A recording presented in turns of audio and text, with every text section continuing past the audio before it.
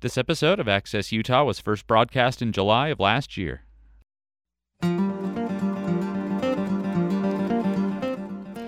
Welcome to Access Utah. I'm Tom Williams. Christine Montross has spent her career treating the most severely ill psychiatric patients. Several years ago, she set out to investigate why so many of her patients became caught up in the legal system when discharged from her care and what happened to them in that legal system. Drawing on extensive research as well as her own experience working in the nation's jails and prisons, her new book is Waiting for an Echo. The Madness of American Incarceration is a rarely seen glimpse into the American prison system. It's also a damning account of policies that disproportionately and egregiously punish people who are mentally ill, people of color, people who are poor, people who struggle with addiction. Dr. Christine Montross, a 2015 Guggenheim Fellow in General Nonfiction, is an Associate Professor of Psychiatry and Human Behavior at the Warren Alpert Medical School of Brown University and a practicing inpatient psychiatrist. She's an award-winning poet, author of Body of Work and Falling into the Fire. Dr. Montross, welcome to the program. Thanks for joining us. Thank you so much. I'm happy to be here. So, as you were, finishing your schooling and deciding what branch of psychiatry to go into, you recount this early in your book. You talked with an advisor, and she mentioned, and you wanted something interesting, right? Something challenging, and your advisor mentioned prisons, which you rejected at the time. Why did you reject that? There's a nationwide shortage of psychiatrists, and at the time, I had the rather naive view that there were so many different people who needed psychiatric help and mental health treatment that why would I spend my time working with people who were incarcerated if there were so many people who hadn't run afoul of the law who needed psychiatric assistance. Turned out to be a very naive view because what I found in treating mentally ill people and severely mentally ill people, as you note, is that many of them come in contact with police and serve time in our nation's jails and prisons. And often they do so for reasons that have much more to do with their symptomatology than with any kind of criminal intent. So my ideas about the kinds of people that ended up in prison were, I think, overly simplistic. And I also pretty quickly realized that the patients that I treated in the hospital were the same patients that I would see if I were seeing people in jails and prisons. So what you did choose was an interesting and challenging field of psychiatry. You tell us about this, the intensive treatment unit. First of all, tell us what that is. Sure. So the intensive treatment units in the inpatient psychiatric hospital where I work are the equivalent of the psychiatric equivalent of the ICU.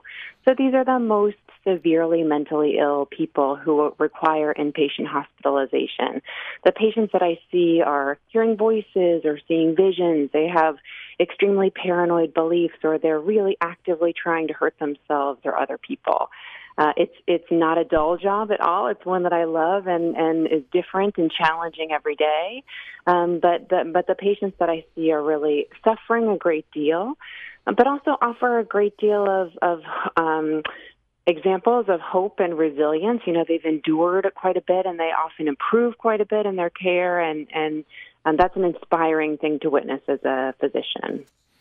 So how did you come to notice that, I guess, a fair number of your patients were ending up in the criminal system, right? I guess they'd go missing for a while. You hadn't seen them, and tell us how you learned this. All kinds of different ways, really. Partially just from talking to my patients, hearing about what the struggles had been in their lives. Some of them would be brought into the hospital directly by police. Often in the moment of the police encounter, police have to decide whether people should go to a psychiatric hospital or to jail or prison. Police are often called when people are being disruptive in the community, and lots of times my patients struggle with those kinds of things. They shout in the Starbucks, or they charge through TSA because they have a paranoid belief that they need to get on a plane for some kind of delusional reason. And so in talking to my patients, I really realized that they were having these police encounters and sometimes ending up in jail and prison. But you're right. Other times, a patient who we expected to see rather routinely wouldn't show up for a period of time, and there's a way of looking up the court system in Rhode Island, and a nurse or a colleague would look and see that one of my patients, in fact, was not seeing us because they were incarcerated at the time. Mm. You recount in the introduction contrasting stories of Henry and Robert. I wonder if you could tell us about that. And this is often, police are called in and they have to make a decision. And it's a lot of ramifications, whether they take them to the psychiatric hospital or take them to jail. This is something that we see over and over again when we talk about mental illness and how psychiatric emergencies pose challenges in our country.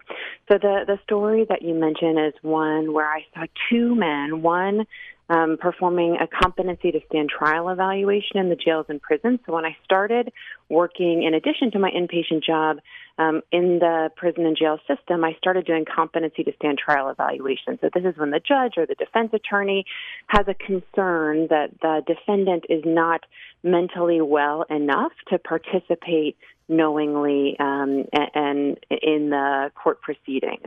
They ask a psychiatrist in those moments to evaluate the patient to make sure that they can fairly participate. So one of these gentlemen I saw when I performed a competency to stand trial evaluation on him at the request of the court, and he was in jail at the time. He had been jailed because he was hiding behind a dumpster in a convenience store. The convenience store had asked him to leave. He would not do so.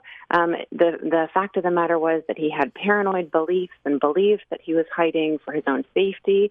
But nonetheless, when you're asked to leave an establishment and you don't, and you return, that counts as criminal trespass. The police were called in that moment, and they took Henry from behind the dumpster, and they took him to jail. Once in jail, he remained paranoid. He wouldn't accept psychiatric medications, and they performed something called a cell extraction one day when he would not leave his cell.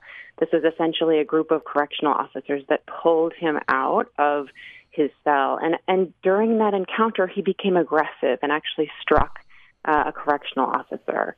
The charge for assault on a correctional officer is a felony charge, and in the state where Henry was, it came with a maximum penalty of up to 15 years in prison. In contrast, I tell the story about Robert, who was another patient that I saw, but this gentleman was someone that I saw in the inpatient hospital where I work. Just like Henry, he had paranoid beliefs. The police had been called when he was shouting in his neighborhood about concerns about the militia and believed that he was a subject to government experimentation. Instead of taking him to jail, the police brought Robert to my hospital, where he also remained paranoid, refused to take medication. And one night, when he was sitting in the kitchen in the hospital, he misinterpreted a sign of staff members closing some blinds as a sign that the patients were in a holding tank and waiting to be executed. So in the grips of his paranoia, he charged out of the kitchen, said, "Tonight's the night that they're going to kill us all," and started attacking the staff members in the hospital. He actually hurt some of my colleagues quite badly. 2 young women suffered a concussion. One of the male nurses that I work with had to have surgery on his knee from attempting to control and restrain Robert in that moment. But none of the staff members pressed charges because they really understood that Robert was acting out of a delusion and symptoms of his mental illness.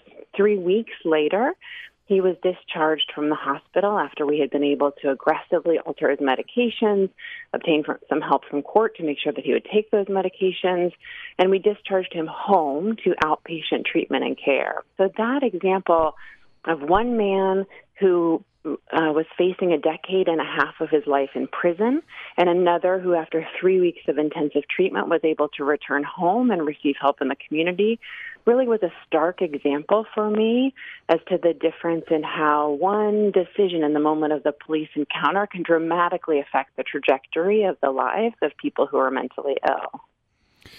And you write poignantly that often it's loved ones who call the police in. Sometimes it's neighbors or strangers, but sometimes loved ones who they just can't handle the situation, and they call the police in, and then there's that very fraught decision that the police have to make. there's no question that that happens with great frequency in our country. And the number of family members that I've spoken with who talk about moments when their loved ones are behaving in ways that cause them grave concern. Someone who believes that they can't be harmed and they're walking down the center of a highway. Someone who believes that they might be able to jump off of a high space and survive. Or someone who's behaving in fearful ways that cause them to be aggressive or violent. And family members in this moment often have no one to turn to, and they call 911. And in those moments, all too often, police are the first response. And that can have calming effects. It can also have catastrophic effects. People who with severe mental illness are 16 times more likely to be killed by police than people who are mentally well. And so I think we're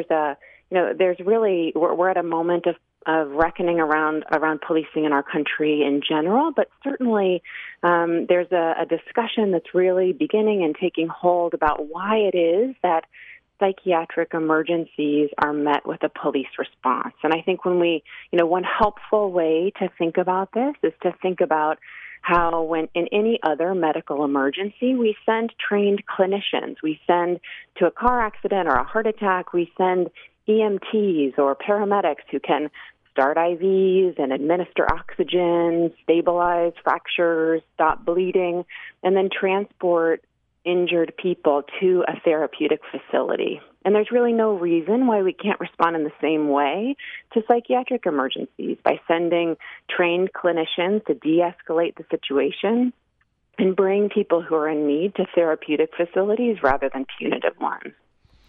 Are there areas where that's happening? Is this being tried? Absolutely. We're seeing more and more of this around the country. There are some long-standing programs. There's a program called Cahoots in Oregon that's existed for many years. That's a wonderful model where clinicians are the first response to psychiatric emergencies. They have police backup should they need it, but they first start in a position where unarmed clinicians arrive on the scene. They have they're skilled and trained in de-escalating psychiatric emergencies, and they also know how to connect people with resources in the community, and it's been a wildly successful program that's existed for decades. We're now starting to see those kinds of programs pop up elsewhere. So Washington, D.C. is now implementing a program where mental health workers respond to psychiatric emergencies. Illinois has a program like this that they're starting as well. And I think that that's really a wonderful and hopeful thing to see that also decreases the burden on police to respond to situations that can be fraught and difficult for them to handle as well, and allows them to use more of their time responding to true criminal issues that they need to respond to. If you just joined us, we're talking with Dr. Christine Montross. She is a practicing inpatient psychiatrist and professor of psychiatry and human behavior at Warren Alpert Medical School at Brown University.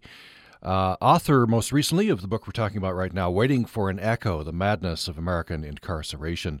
Let's take a brief break. We'll be right back. Thanks for joining us for Access Utah today. Our guest is Dr. Christine Montross, who is a professor of psychiatry and human behavior at the Warren Alpert Medical School of Brown University and a practicing inpatient psychiatrist. And she has done extensive research and, of course, draws on her own experience working with patients and inmates in jails and prisons. And the new book is Waiting for an Echo, The Madness of American Incarceration. So, Dr. Montross, I'd like to have you talk a little bit about the title, Waiting for an Echo, and just an impactful story. You were at a youth facility, right, a juvenile facility, and noticed a young man standing on his toilet, his neck craned to the ceiling. Tell us a bit about that.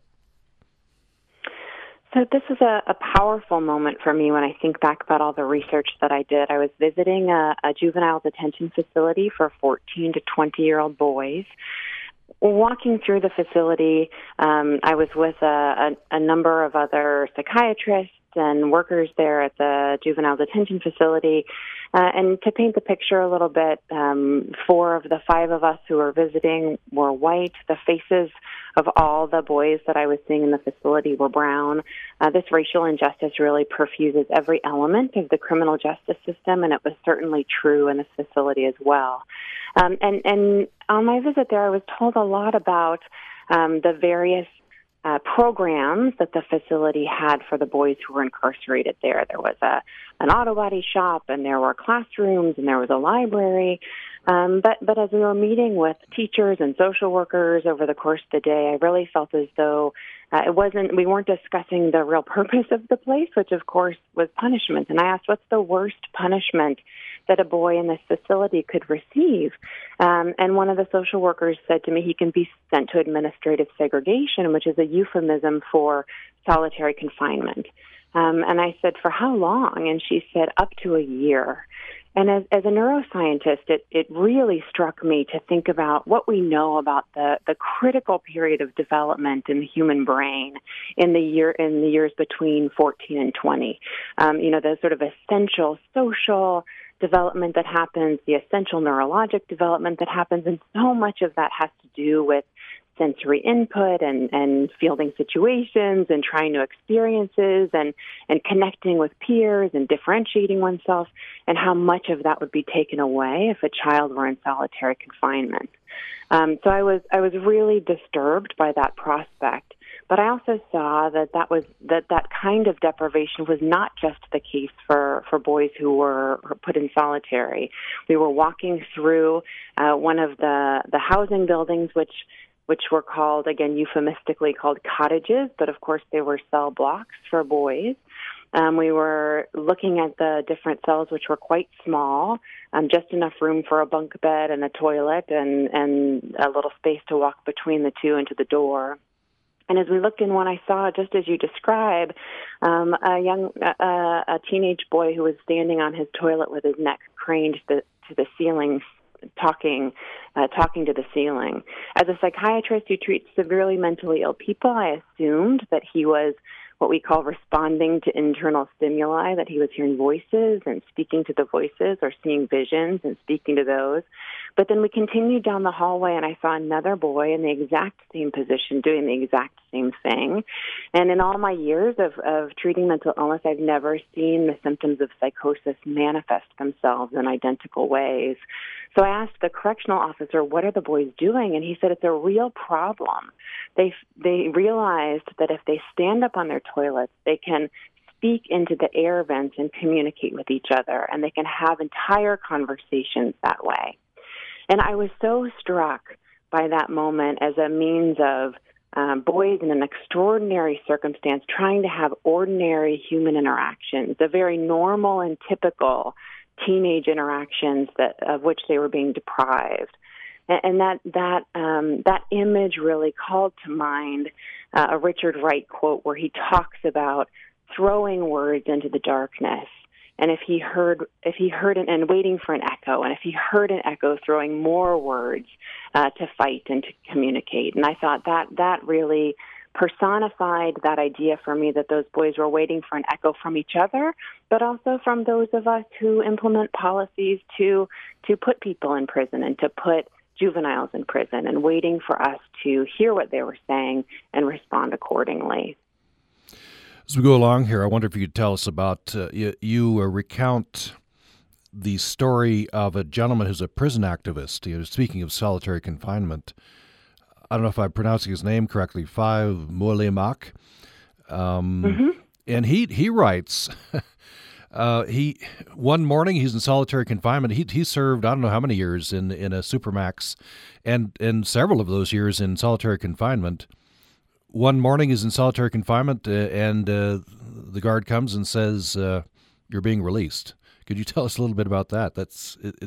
It epitomizes for me, some of what's going on here.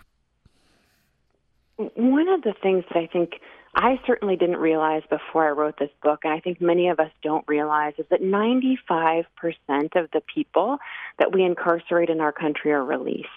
And so one of the things that really rang true for me over the course of my research was what a detriment we do to our society as a whole when we degrade and dehumanize and mistreat people when they're incarcerated.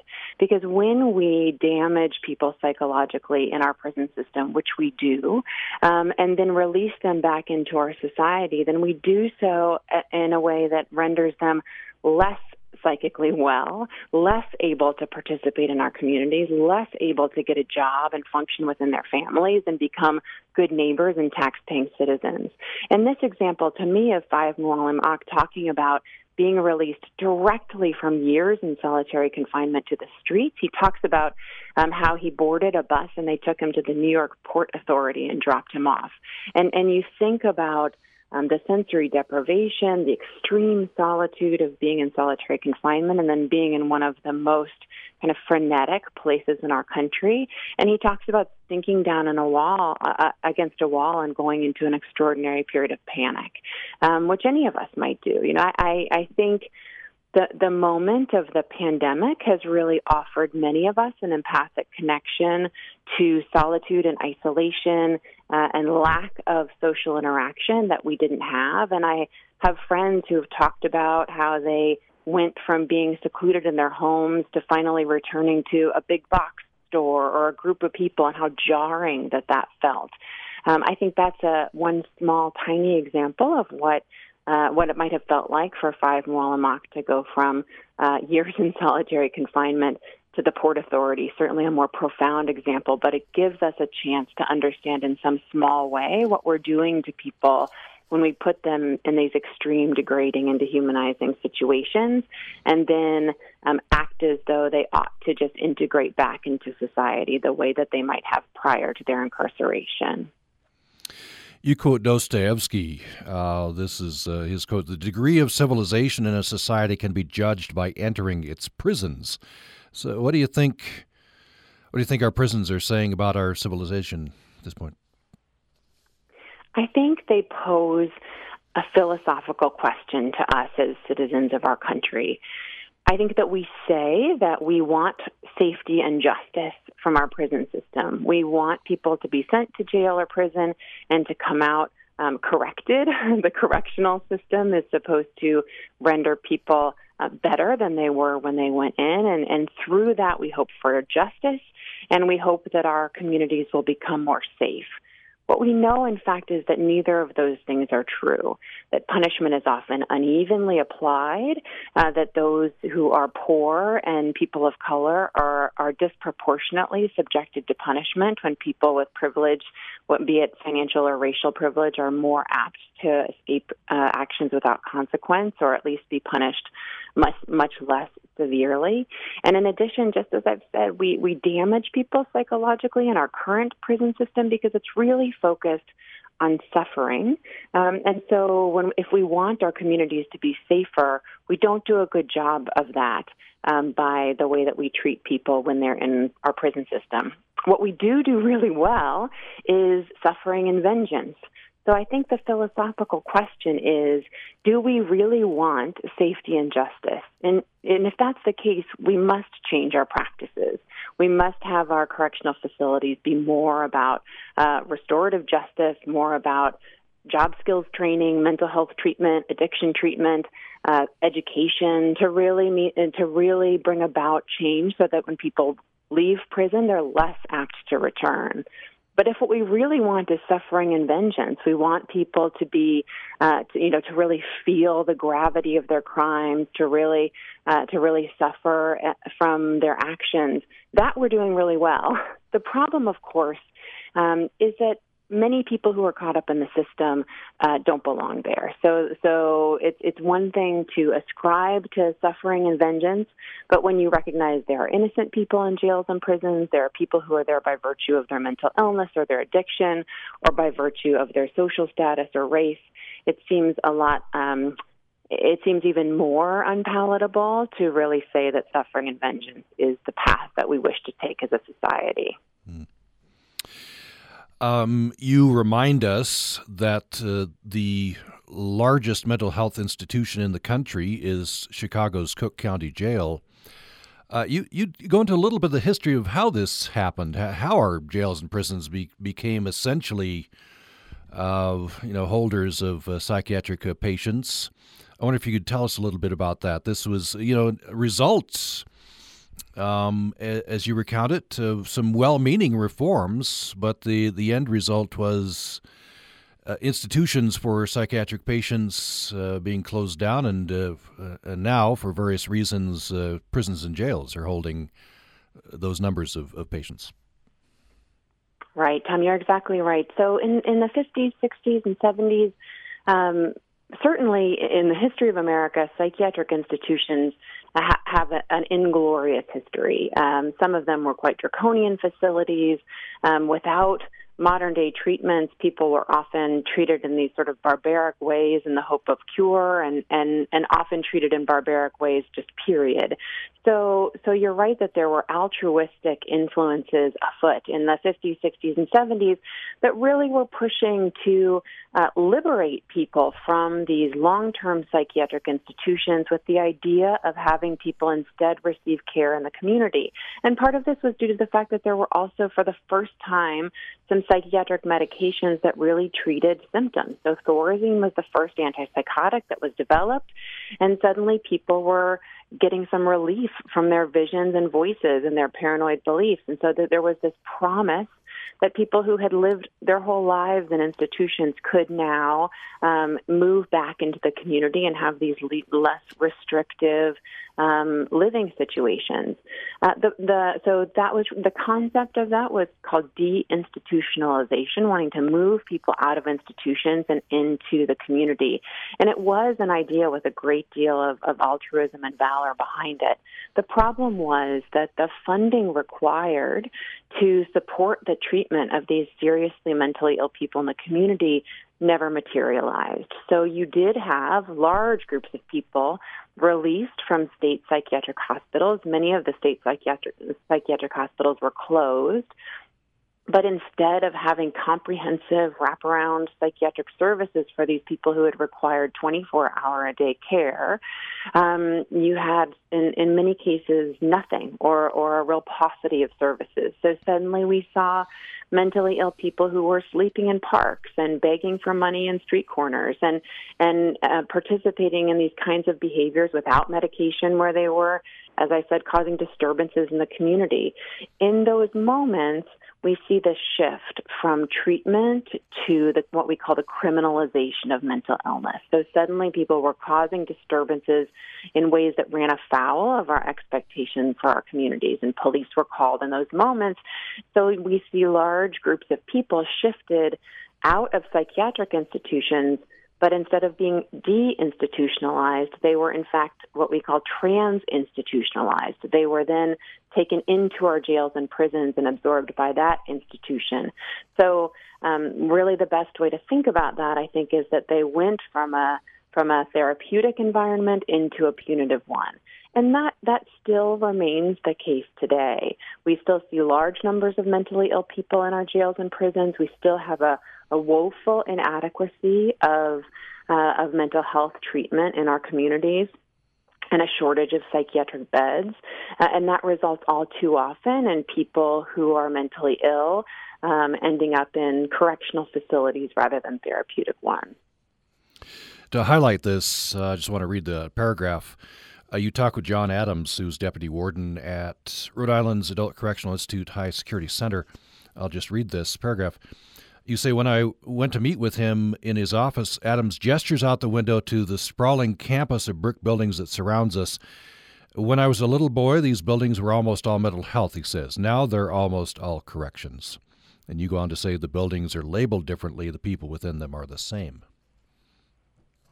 That's right. And I think that there are many realms that should assume some responsibility for that shift. So certainly the expansion of corrections and the reduction of state hospital facilities is one significant portion. We also see a significant problem with the lack of psychiatric beds in general. There's a story that I recount in the book where a gentleman was down at the waterfront in Portland, Oregon, and he was clearly mentally ill. He had a gallon jug filled with fluid, and it was attached to a chain, and he was swinging the jug above his head on this chain and charging in different directions. It was really scaring people. And the passersby called the police.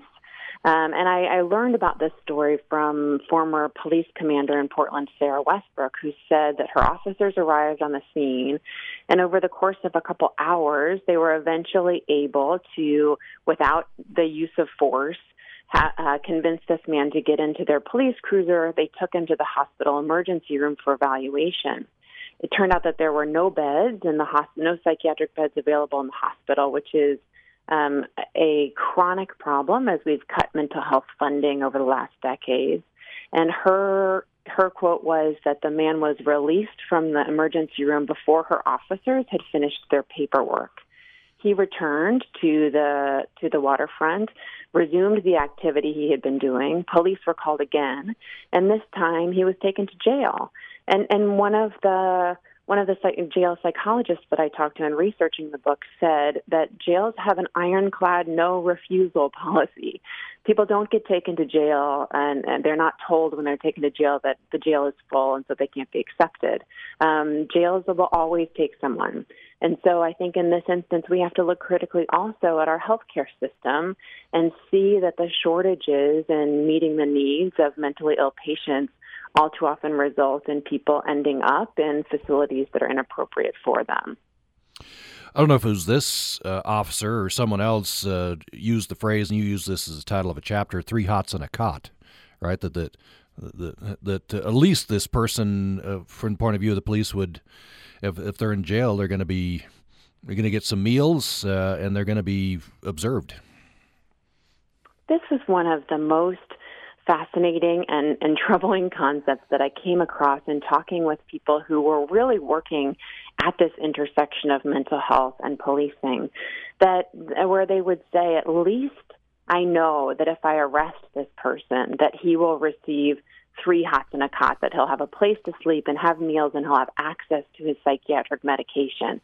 So that this term arose from this compassionate arrest, this idea that you would arrest someone out of compassion, that they're sleeping in doorways, they're eating out of trash cans, they're off their medications, and at least if we send them to jail or prison, that we know that they will have these fundamental human needs met.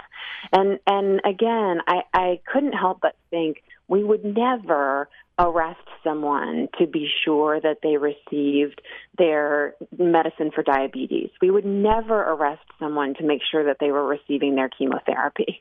The fact that we arrest people to be sure that that their psychiatric needs will be met seems to me to be uniquely a problem related to the discrimination that people with mental illness face and the ways in which we fail to provide adequate treatment to them.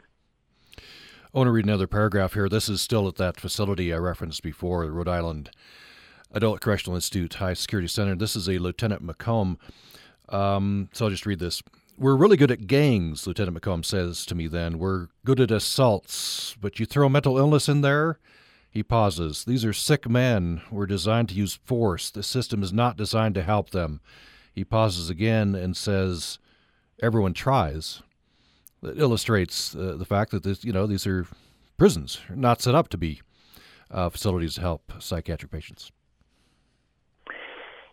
Absolutely true. And my understanding as a psychiatrist also illustrates how difficult those environments are for people with mental illness to thrive. So one of the things that I talk about in the book is the fact that there's a fundamental misalignment between the expectations of a jail or prison and people with mental illness.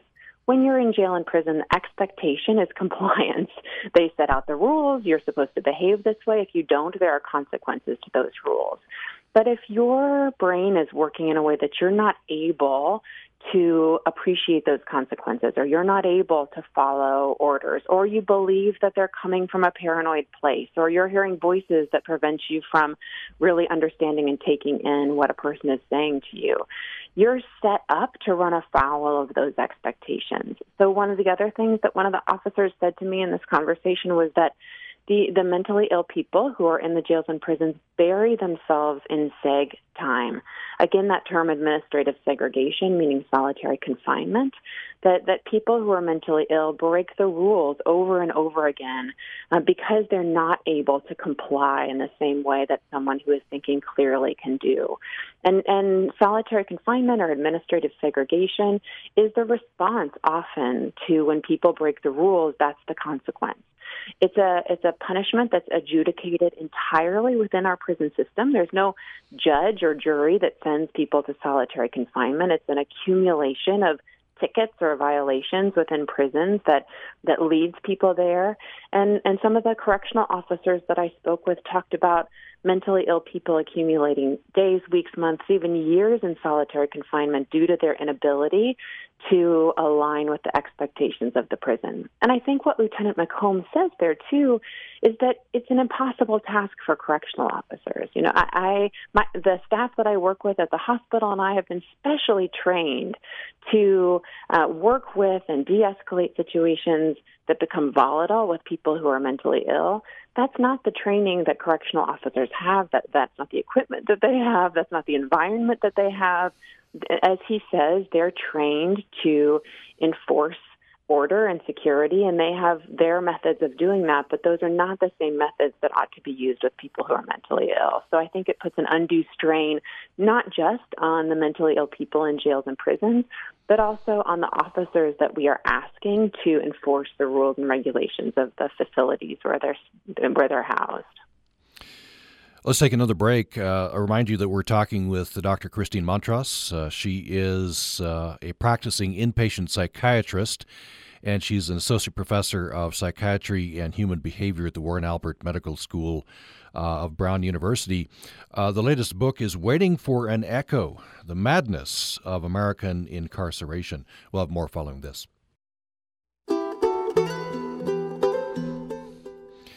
Thanks for listening to Access Utah. I'm Tom Williams. We're talking with Dr. Christine Montross. Her book is Waiting for an Echo, The Madness of American Incarceration. I wonder, you tell a lot of stories in the book, a lot of people that you've met along the way to illustrate your points. I wonder if there's, a person or two you'd like to tell us about here that we maybe haven't talked about. Oh, gosh, there's so many fascinating people that I met, and I think one that sticks out for me is a patient that I treated who was admitted to my care with suicidal thoughts. He had been released recently from prison, and he was having trouble integrating back into society. He was having trouble finding a job, as is often true for people with a felony conviction. A lot of the connections in his family had really been damaged due to his period of prolonged absence while he was incarcerated. He had struggled with substance abuse in his life, and when he left prison, his friends were all still using, and he was trying to stay sober, so he had lost those friend connections, and it had really gotten him to a place where he was having trouble feeling as though there was value in his life, and he was feeling quite suicidal as a result. He came into the hospital, and over the course of his hospital admission, his depression lifted, his suicidality lifted, and he began to see some paths forward for hope. But one thing that was not remitting was that he was having these nightmares. And when I asked him about his nightmares, he recounted in some detail that they came from his time in prison. Nightmares are often a symptom of post-traumatic stress disorder. People who have been through traumatic events may have intrusive thoughts or places that they avoid, or certainly also nightmares that are upsetting where they may replay some of the traumas that they've been through. So I could imagine any number of traumas that he might have endured in prison, including assault and sexual abuse. And so I kind of gently posed a question about whether he had been assaulted in prison. He said he had, but the nightmares, in fact, were not about that. They were about the loaf.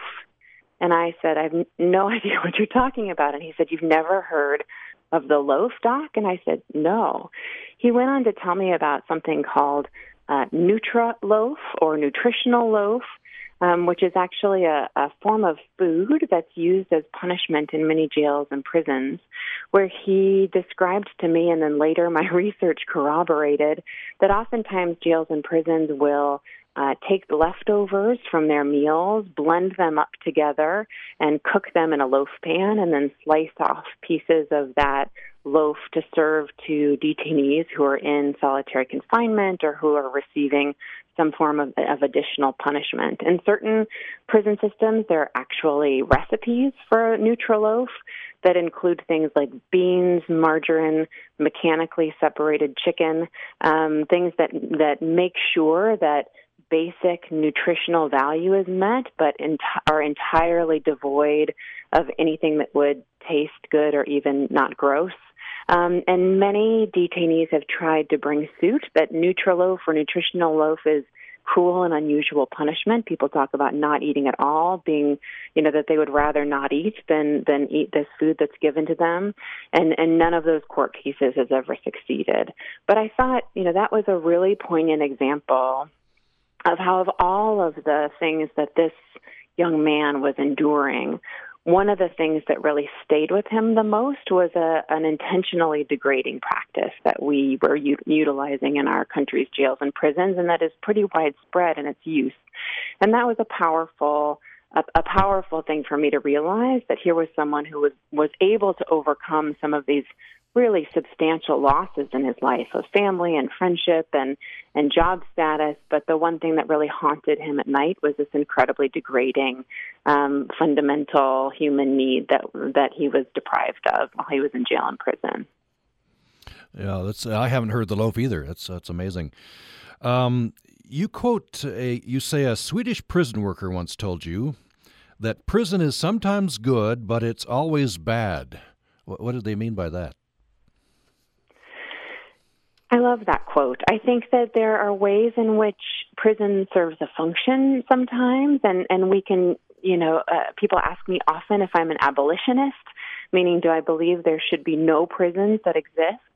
And I'm not a complete abolitionist. I believe, after seeing hundreds and hundreds of people who have been in jails and prisons and who have committed crimes, a tiny handful of those are people who I don't think can actually safely exist in our society, but it is a tiny, tiny fraction of the people that I see, and certainly the people that we incarcerate in our country.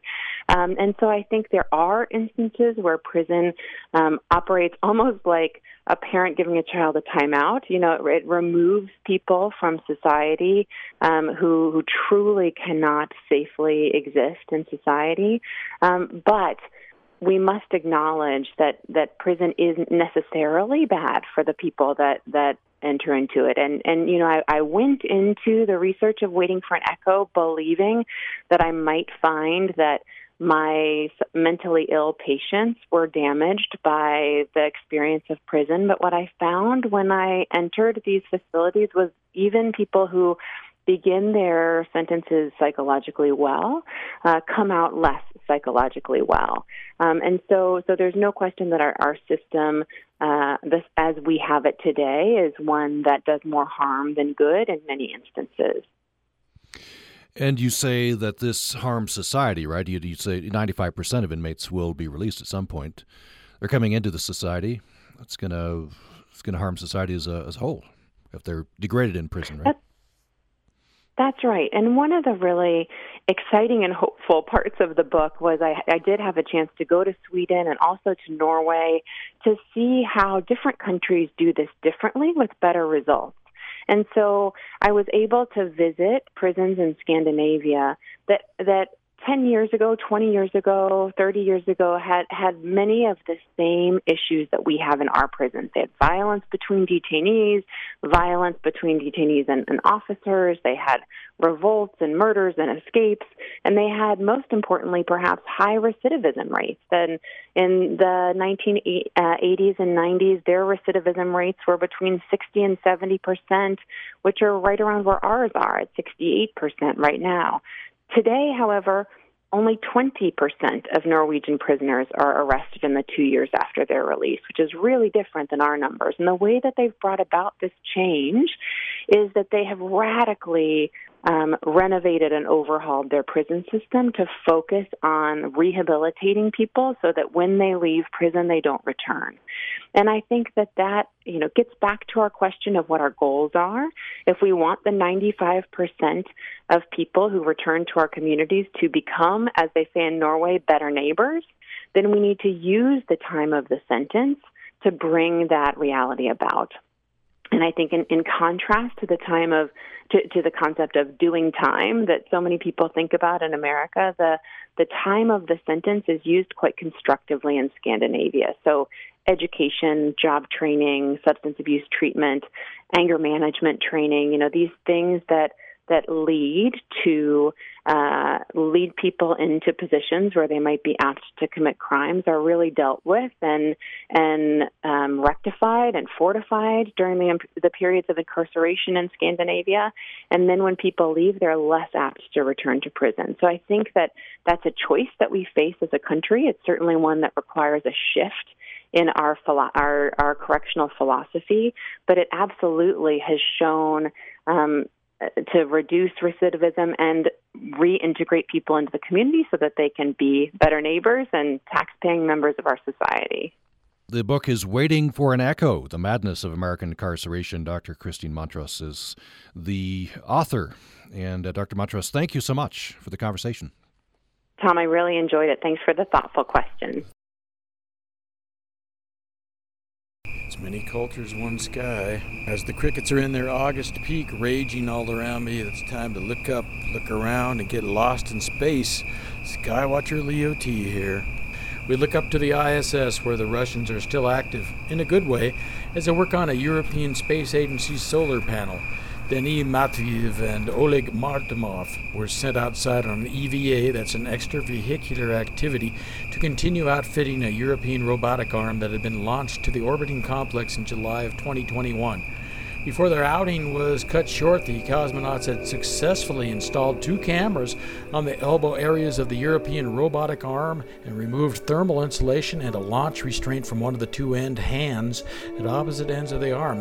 Once fully configured, the European robotic arm will be used to remove and move payloads and equipment outside of the Russian segment of the space station. The spacewalk, continued by Matveev, lasted for 4 hours. And in space exploration, Artemis 1 is on the launch pad. NASA's Artemis 1. The rollout took place overnight on August 16th and 17th at the Kennedy Space Center. The Space Launch System and Orion capsule will be launching on August 29th. The Artemis Moon Exploration Program will be launching to the moon and beyond.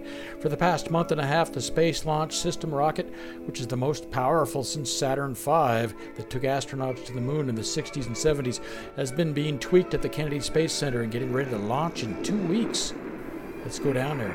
The Perseid meteor shower was peaking at the time, and simultaneously a sonic boom rattled old homes in Salt Lake and Davis counties. Did you hear it?